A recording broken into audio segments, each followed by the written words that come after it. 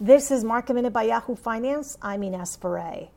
The markets are in the red today, with Dow down about 300 points, the S&P and the NASDAQ also lower, with all 11 sectors of the S&P 500 under pressure, leading to the downside real estate, industrials, and utilities.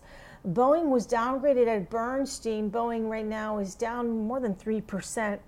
WTI and Brent crude also lower today, with WTI down about 2%, Brent crude down more than 1.5%. QuantumScape, the solid-state electric battery company, which went public last November, is seeing its worst daily drop ever, down more than 30%. And Tesla today touched new highs after its deliveries for its latest quarter. For more Market Minute news, head to yahoofinance.com.